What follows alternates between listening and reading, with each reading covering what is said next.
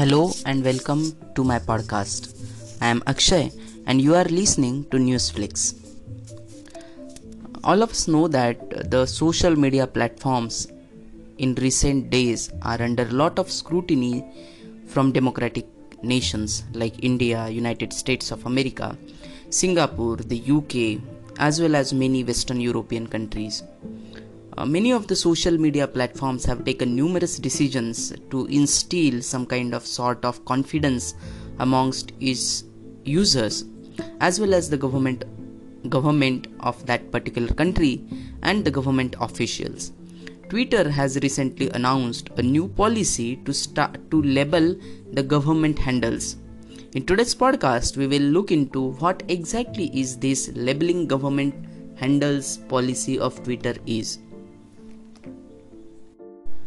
The microblogging platform Twitter recently said that it is providing people with the context so they can make informed decision about what they see and how they engage on Twitter.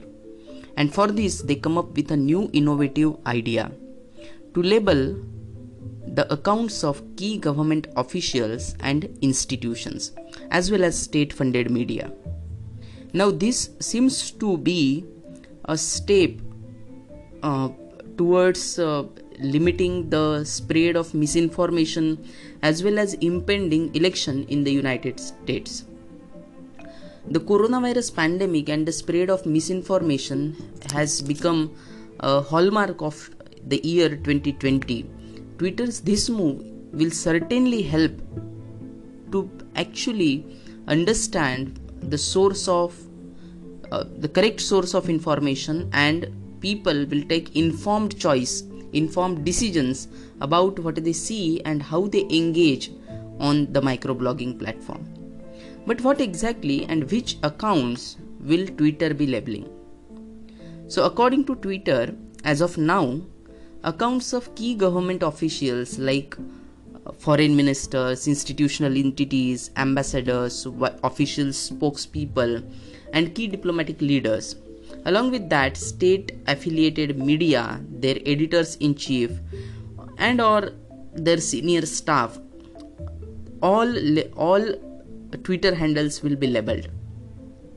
The Twitter also said that with the official as well as the Twitter handles of the institution, right now the focus will be on senior officials and entities who are the official voices of the state abroad.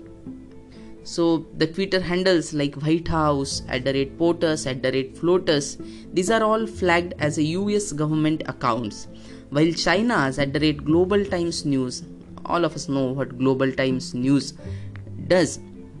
So Global Times News, Russia's Global Times Russia are all labeled as state affiliated media with their country's specific flag, either flag or the name of the country. But despite giving these labels to the institutions as well as government run institutions, President Donald Trump's account has not been labeled by the Twitter, and there is a reason. For now, the Twitter says that it is not labeling the personal accounts of head of the state as well as the accounts that enjoys widespread name recognition. For example, Boris Johnson, Angela Merkel, Narendra Modi, people like this who enjoy widespread name recognition as well as media attention and public awareness. But the Twitter thinks that the institutional accounts of these heads of the state, which are generally associated with their offices, that change over depending on the election results, needs to be labeled, and therefore the White House, the Twitter handle of White House got the logo or label of US government account.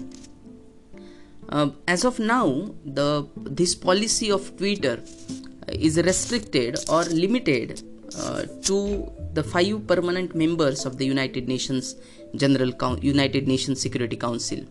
So this particular feature of labeling the Twitter account will be restricted to the P5 nations, namely China, France, Russian Federation, the United Kingdom and the United States.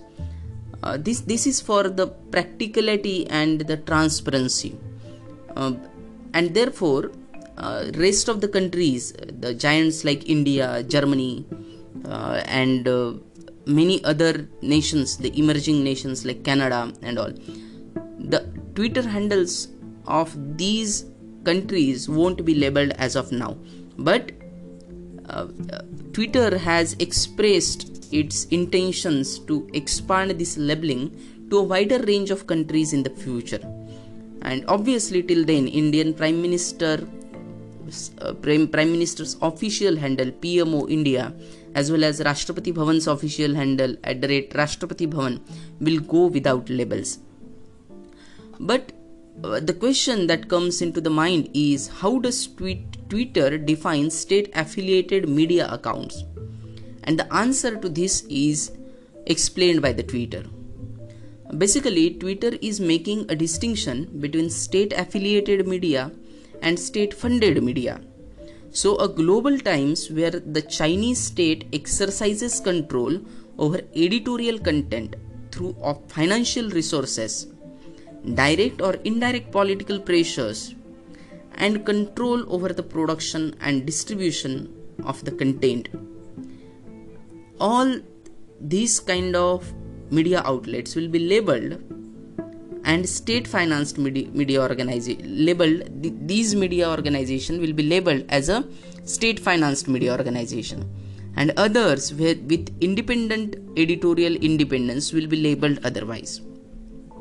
For example, UK's BBC and NPR in United States will not be labeled as state media. This is because the Twitter thinks that state affiliated media quote unquote frequently use their news coverage as the means to advance political agenda. According to Twitter, Twitter believes that people have right to know when a media account is affiliated directly or indirectly with the state actor. And as a part of this development process, Twitter consulted with a wide variety of the expert groups, including members of digital and human rights advisory groups, and then came to this particular labeling of the handles of the state sponsored or state run Twitter handles. So you can have your own opinion about this particular move of the microblogging site, but I feel this move will definitely increase the transparency and will help people with the context, so that they can make informed decision about what they read and what they see on the Twitter. That's it for this podcast. Thank you for listening.